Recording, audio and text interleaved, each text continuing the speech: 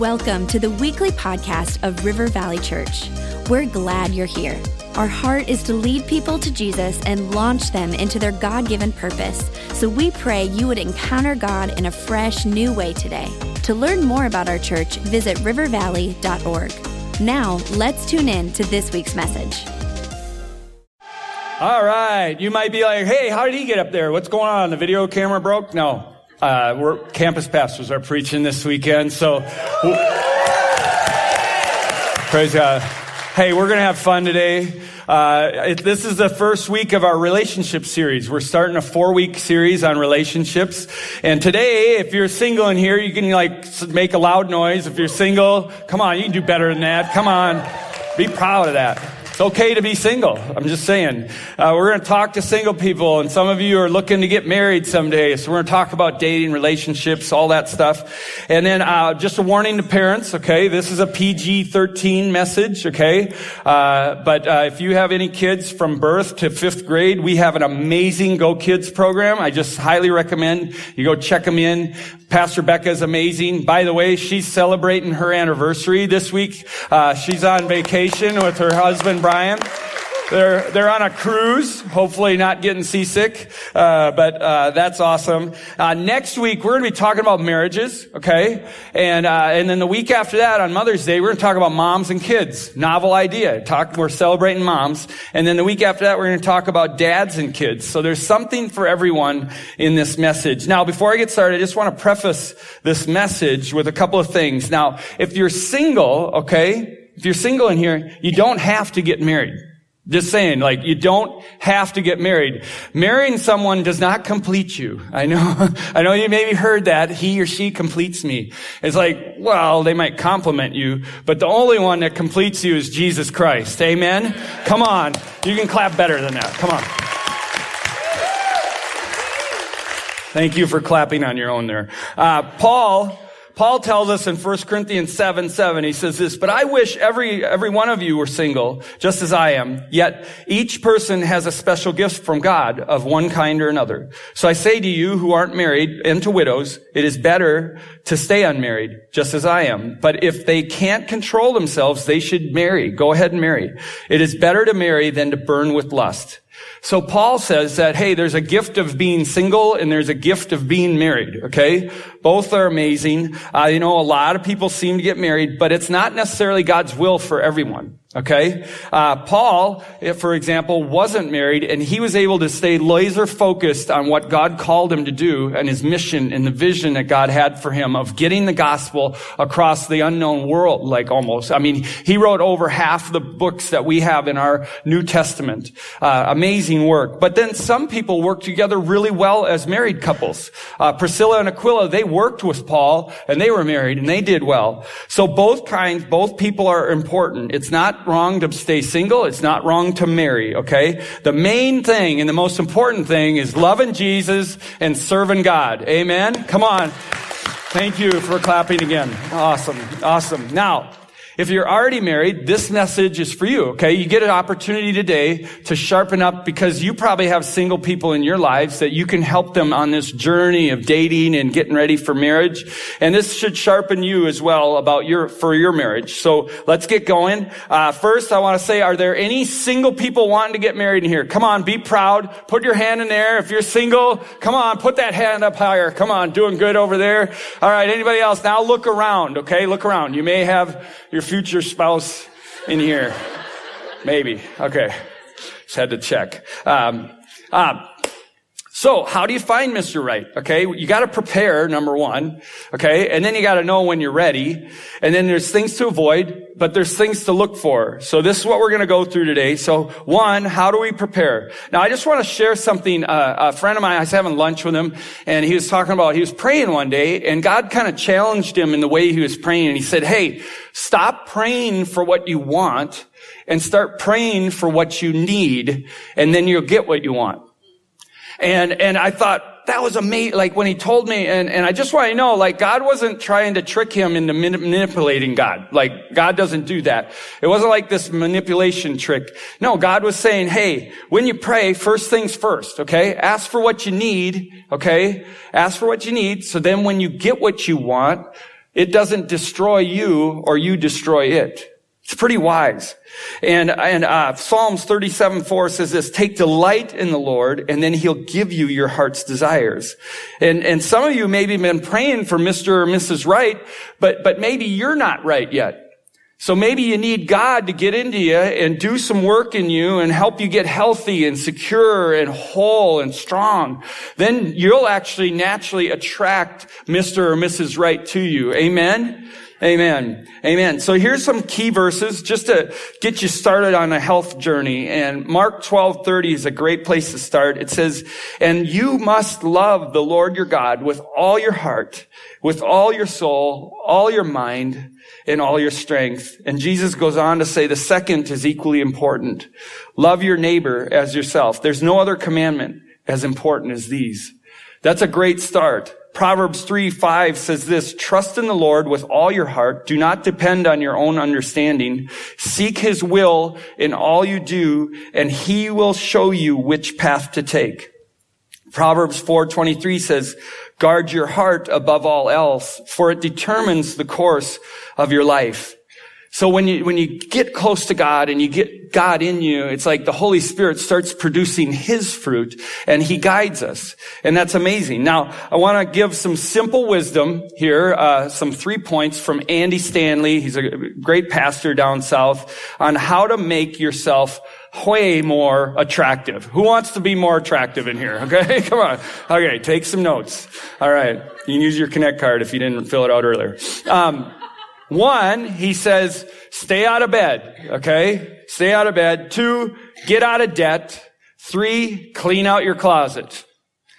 Stay out of bed, get out of debt, clean out your closet. So 1, stay out of bed. Now he's not like suggesting you can never sleep, okay? It's the other kind. He's like saying, hey, live pure, okay? Holiness equals true happiness. And I want to just speak to some issues that I see in Christian dating, it seems like lately. And I just want you to know, like, we should never get our practices from culture, okay? We're supposed to be set apart.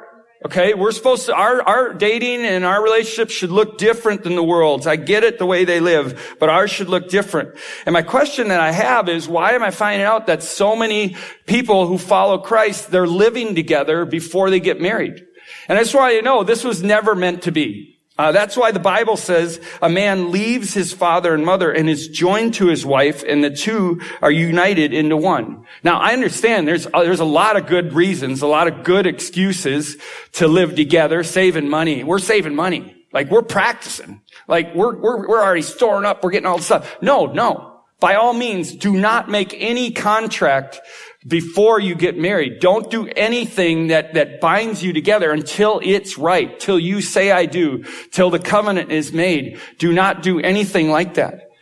And protect yourself. Be wise. And my other question is why are so many unmarried couples having sex before marriage? This is wrong. I'm just going to say it straight out.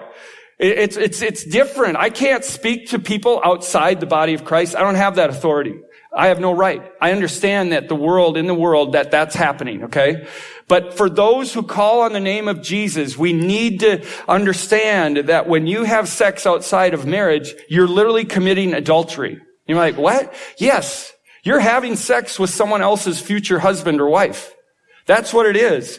And you're like, but we love each other. We're going to get married. No, you do not. Like, you're not committed until he says I do, or you say I do, till the ring is on your finger, till you've made that agreement, that covenant relationship. Marriages ought to protect that great act. That's like finishing crossing the finish line before you start the race. It's not okay. And there's something that you can do about it. Now, real quickly, men, I just want to talk to you for a second because I'm a daddy. And men, I get it. I wish someone would have had this talk with me, but I'm telling you, every girl, every young lady, she has a dad who loves her very much and wants to protect her with everything he has. And if you mess with her, you're messing with him. And I'm just suggesting, don't do that. Don't do that. Honor her, protect her, value her.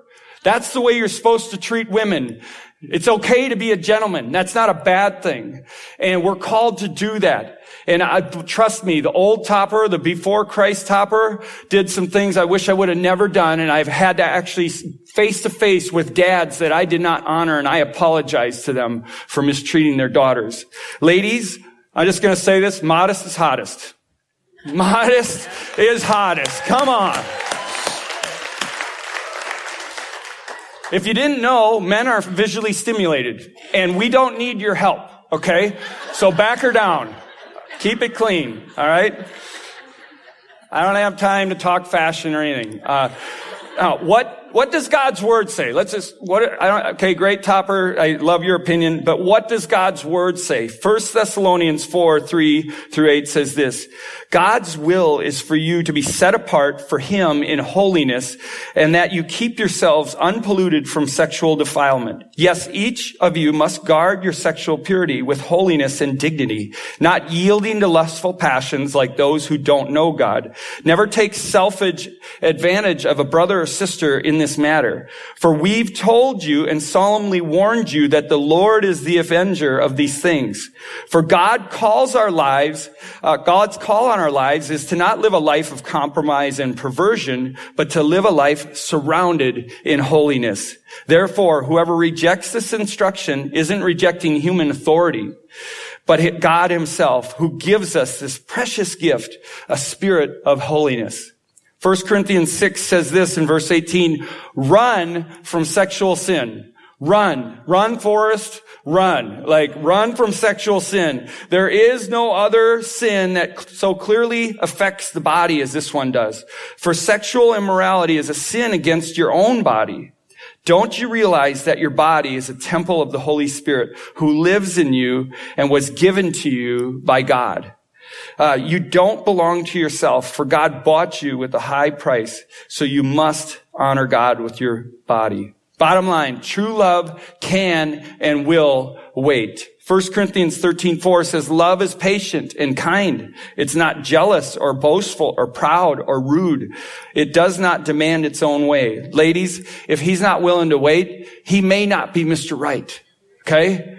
Guys, if she seems too forward in this area, you gotta give her time. There's maybe a daddy wound there. And you just gotta let her get healed. And if you've missed up in this area anyway, like either living together or had sex outside of marriage, please come to me. Come to us. We want to help you. I want to help guide you through this. I've had plenty of couples that I've worked with them, and they took a step back and they repented before God, and they confessed, and they changed the way they were doing it, and they changed their living patterns and all of that. And I promise you 100% that when they did that and honored God, they were blessed. Their marriage now is blessed, and that they made an impact to the world around them. I promise you, I've never seen so many people get affected when you change and do something like this. The people you work with, the people maybe you know, some of them are going to be confused. Some are going to be like, why in the world would you do that? Why would you move out? Why would you go backwards? Why would you spend more money? Why would you make these decisions? But there's going to be some people that are genuinely and curious. You got their attention. They're like, why are you doing this? I need to know. What's the deal? Tell me about this. Point number 2, get out of debt. Woo! Financial Peace University. Come on.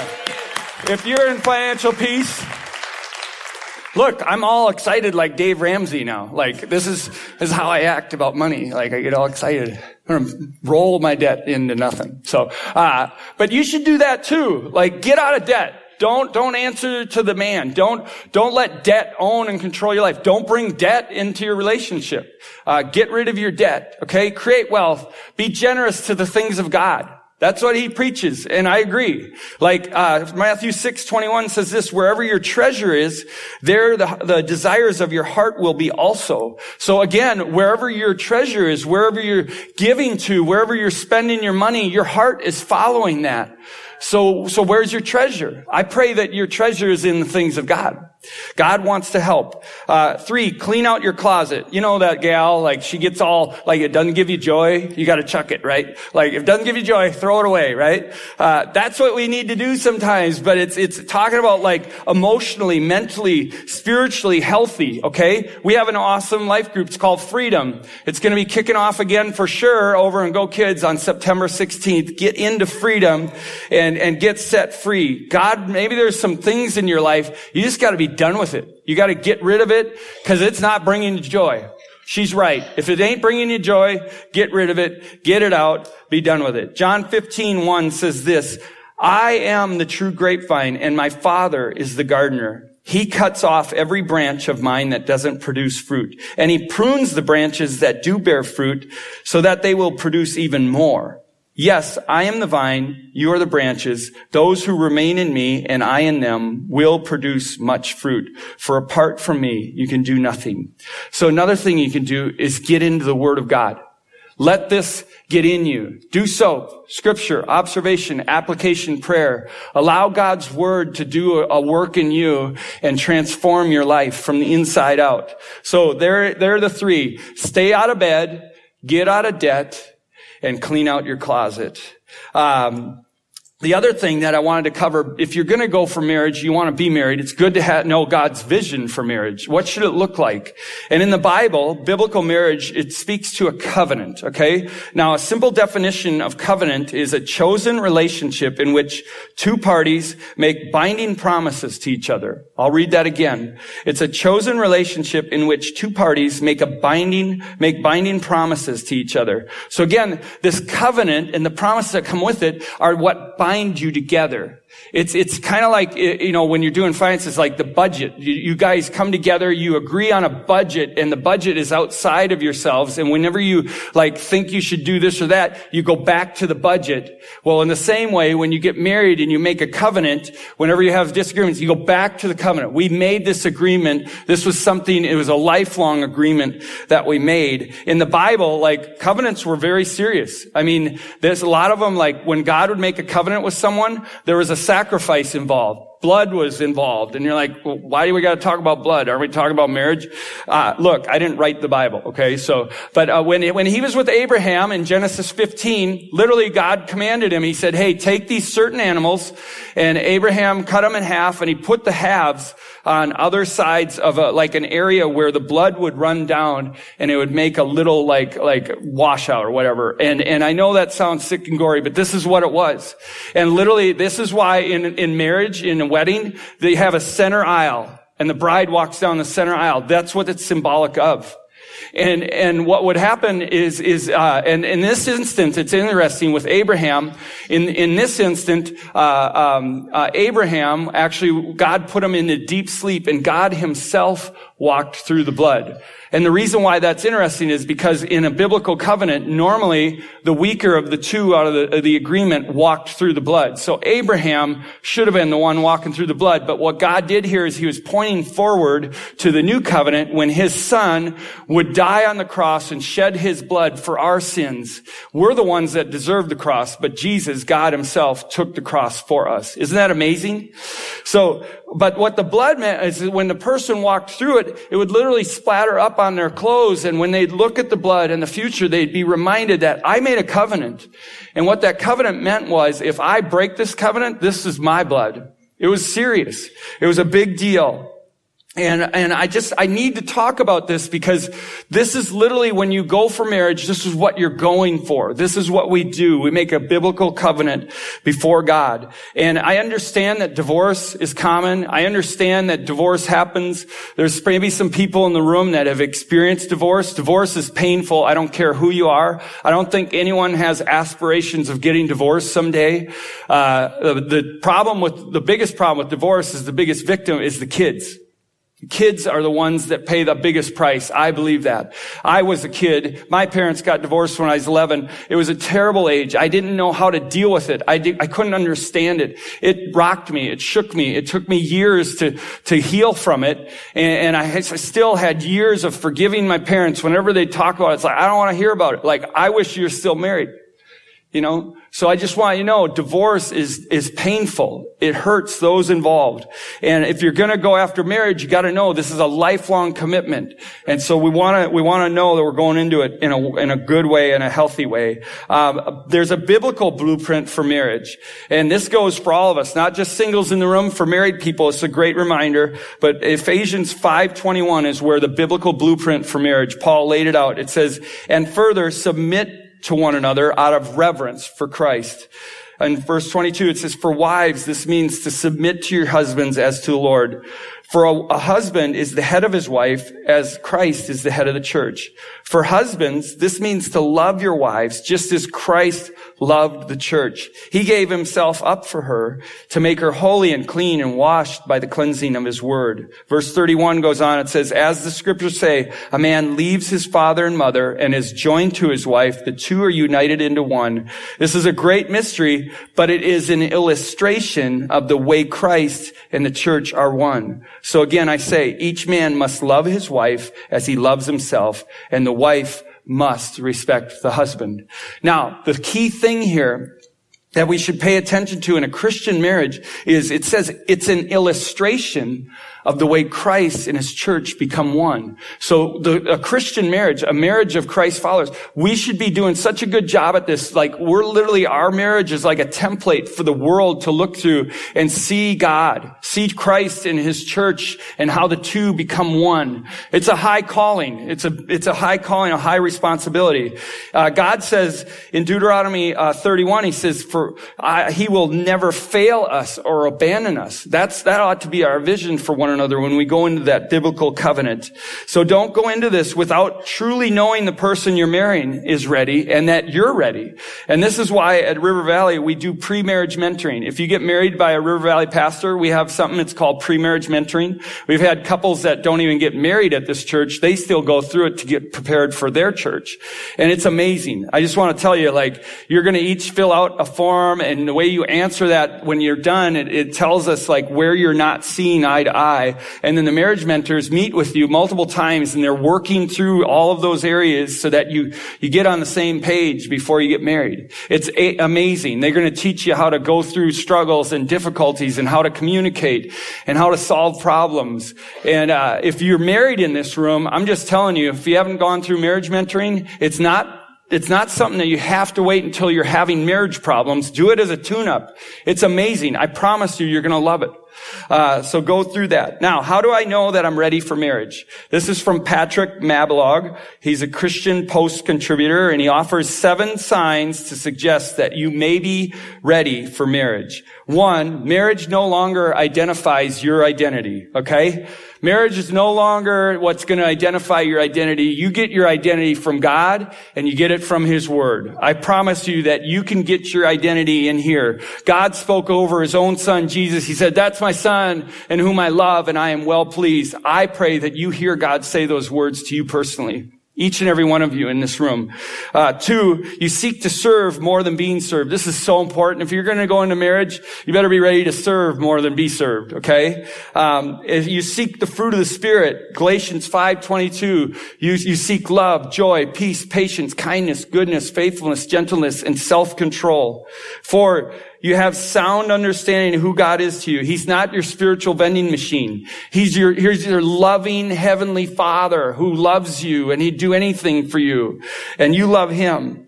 5, again, sanctity is your priority. Hebrews 13:4 says this, let marriage be held in high honor among all, and let the marriage bed be undefiled. For God will judge the sexually immoral and the adulterous. 6, you seek Jesus more than anything else. Jesus is number 1, and he's always going to be number 1. No matter who I find, they're going to be number 2, but Jesus is always number 1. 7, you've learned to love yourself. So important. Mark 12:31, love your neighbor as yourself. It's so important to love who God created you to be. He loves you. I hope that you love you. Things to avoid. Infatuation. Number 1. Infatuation is a dangerous thing. It happens to a lot of people. And marriage experts have stated that infatuation is actually the number 1 cause for adultery and infidelity in marriages. And why is that? I think it's because there's a blinding effect. You know, the heart-shaped over the eyes emoji. You know, you use that. Anybody? Come on, am I the only one? Sue, send in my one. But those little heart shapes, they blind you. When you have those heart shapes over your eyes, you can't see the red flags that all the rest of us see. You're so in love, like they couldn't do anything wrong. It's like they're totally mistreating you, and you don't see it. It's really scary. And so the same thing that's drawing you closer is actually could ruin you. So be careful. So what do? You protect yourself. You have people in your life. You listen to your friends. You listen to your parents. You listen to accountability partners. You listen to mentors. Let them raise the red flag for you and listen to them. Number 2, we have to be careful with where we're getting our vision of how we fall in love in relationships. It's so important to know, think about where you have gotten your whole concept of what love and relationships looks like. Now, where do you think you're getting this concept? Is it coming from Disney? Is it coming from Hollywood? Like movies, romance novels? Please say no. Is it coming from culture? Or is it coming from God's word? Because I promise you, if you find this, what is love? What's relationships? And it comes from anywhere from here. I'm just telling you, you could be very, very, very disappointed. And you might be like, well, Topper, some of the marriages and stuff in the Bible are terrible. Yes, Paul said it was all written down for our benefit so that we wouldn't make the same mistakes. And, there's some examples of this. Let's look at some examples. If Disney is where you're getting your concept of love and relationships, I just want to say that in Disney, you fall in love with a beast, okay? And true love turns him into Prince Charming. It's real, right? But in real life, I mean, you can fall in love with a beast, and there's no guarantee he's turning into Prince Charming, you know? Morgan, sorry for using that one. That's Morgan's favorite movie. So she doesn't fall in love with beasts. Don't worry, okay? She's okay. Your worship pastor's great. So, but in Disney films, it's like they have one problem, and then they figure that out, and then it's life happily ever after, right? But we know that love, it takes lifelong dedication and commitment and work. It's not always a happily ever after. It is happy. It's not bad, but it's a daily choice and discipline to walk in love. I mean, what about Snow White? I mean, if you get your vantage point from Snow White, I mean, you could end up with Sleepy or Grumpy or Dopey. Ladies, you don't want Dopey. Come on now. So some of us maybe need to take a break. Take a little fast from Disney movies or Hollywood or culture, and you need to get in God's word and let him show you what relationships should look like. Here's some facts about true love. Love is not a feeling. I know everybody thinks, oh, love is a feeling. You've probably heard it in great rock songs and stuff. Nothing but a feeling, But true love is not a feeling. It's actually a decision. It's a call to action. It takes determination. It takes serious commitment. Feelings will always let you down. Feelings will actually work against you. How many of you want to work out, but man, when you go, you don't feel like it? That's the last thing I want to do. A lot of you want to do a lot of good stuff. I should quit eating donuts, but I don't feel like it. I'm going to start next week. Praise God. Okay? See, feelings will mess you up. So if anything, I think our feelings follow our decisions and our convictions. So just as the heart follows your generosity, I believe that feelings follow our generosity. Feelings follow our convictions. Romantic love has 2 stages. I don't know if a lot of you think about this, but this is from Gary Chapman, Things I Wish I Had Known Before I Got Married. That's a book. If you're single, maybe you should get it and read it. But Things I Wish I Had Known Before We Got Married, Gary Chapman. And he says this single stage, this initial stage, okay, the initial stage is kind of like where it's just so easy. Love is almost like the love that I have for this person. I don't even have to work at it. I mean, we just automatically love each other. You know that stage. This is where you walk around, you got the heart shapes on, man. You get done talking to them like like butterflies are everywhere, and you like get off the phone with them and you swing around poles and trees, and you maybe can't sing, but now you're singing, and like nothing could be wrong. Everything is amazing. I'm telling you, this is the place where a lot of people make their lifelong decision, but I'm telling you, there's another stage, and stage 2 takes work. Stage 2 means I have to know how to love this person. And he identifies different ways people feel love, and it's through words of affirmation, acts of service, receiving gifts, quality time, some for physical touch. It's key to know how the other person receives love and then love them in that way. That's what we got to do. Now, things to look for. Character and integrity, okay? Character and integrity are priceless. Looks will and can come and go. Can I get an amen from some? Come on. They will come and go. And as you age, looks may come and go, okay? But integrity and character can actually grow stronger. You get better, and you can actually be a more solid person, people that can count on. Do you always tell the truth, even when it hurts? Do you have a good reputation? Does this person that you're dating, do they honor their parents? Do they honor your parents?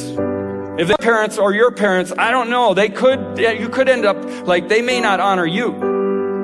That's really important. They live in such a way, so key right here. They live in such a way that you naturally draw closer to Jesus.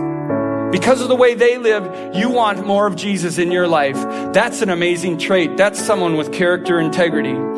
Another thing to do, don't overemphasize appearance and looks, okay? Look for the heart. Look at the heart and what's going on in their heart. Make sure before you commit to anyone in marriage that you have the peace of God about this decision. Make sure till the day you say I do, right up to that moment, if you don't have the peace of God, it's worth pausing and waiting until you do. Trust your parents to speak into this. Parents, we kind of get this sixth sense about our kids and the people that they're around and the people they date. We're not trying to be creepy or dominate. It's like there's girls, I've read stories and books that I've read where the dad actually tried to warn his daughter about this guy. He didn't even know why. He just didn't have a good feeling about him. And she didn't listen, ended up getting hurt really bad. And dad had to help out. Again, now, be patient, okay? Be sure you're ready for this. Don't settle. You're worth the best. You're worth waiting for. And you should believe that and trust that. Be equally yoked. That means both of you ought to have your hearts set on Jesus, go in the same direction. This is not a minor thing. This is a very important thing, that you both worship Jesus. And the last thing, trust me. Trust your pastors. Trust us. We want to help you. We want to help you through this and navigate these waters of relationships and love.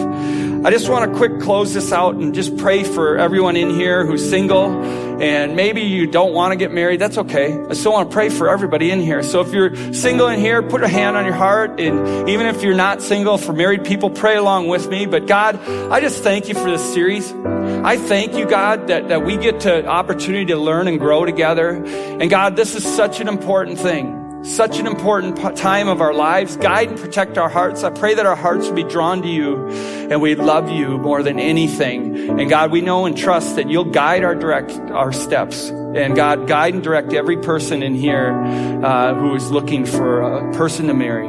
God, we love you. We praise you in Jesus' name. Amen.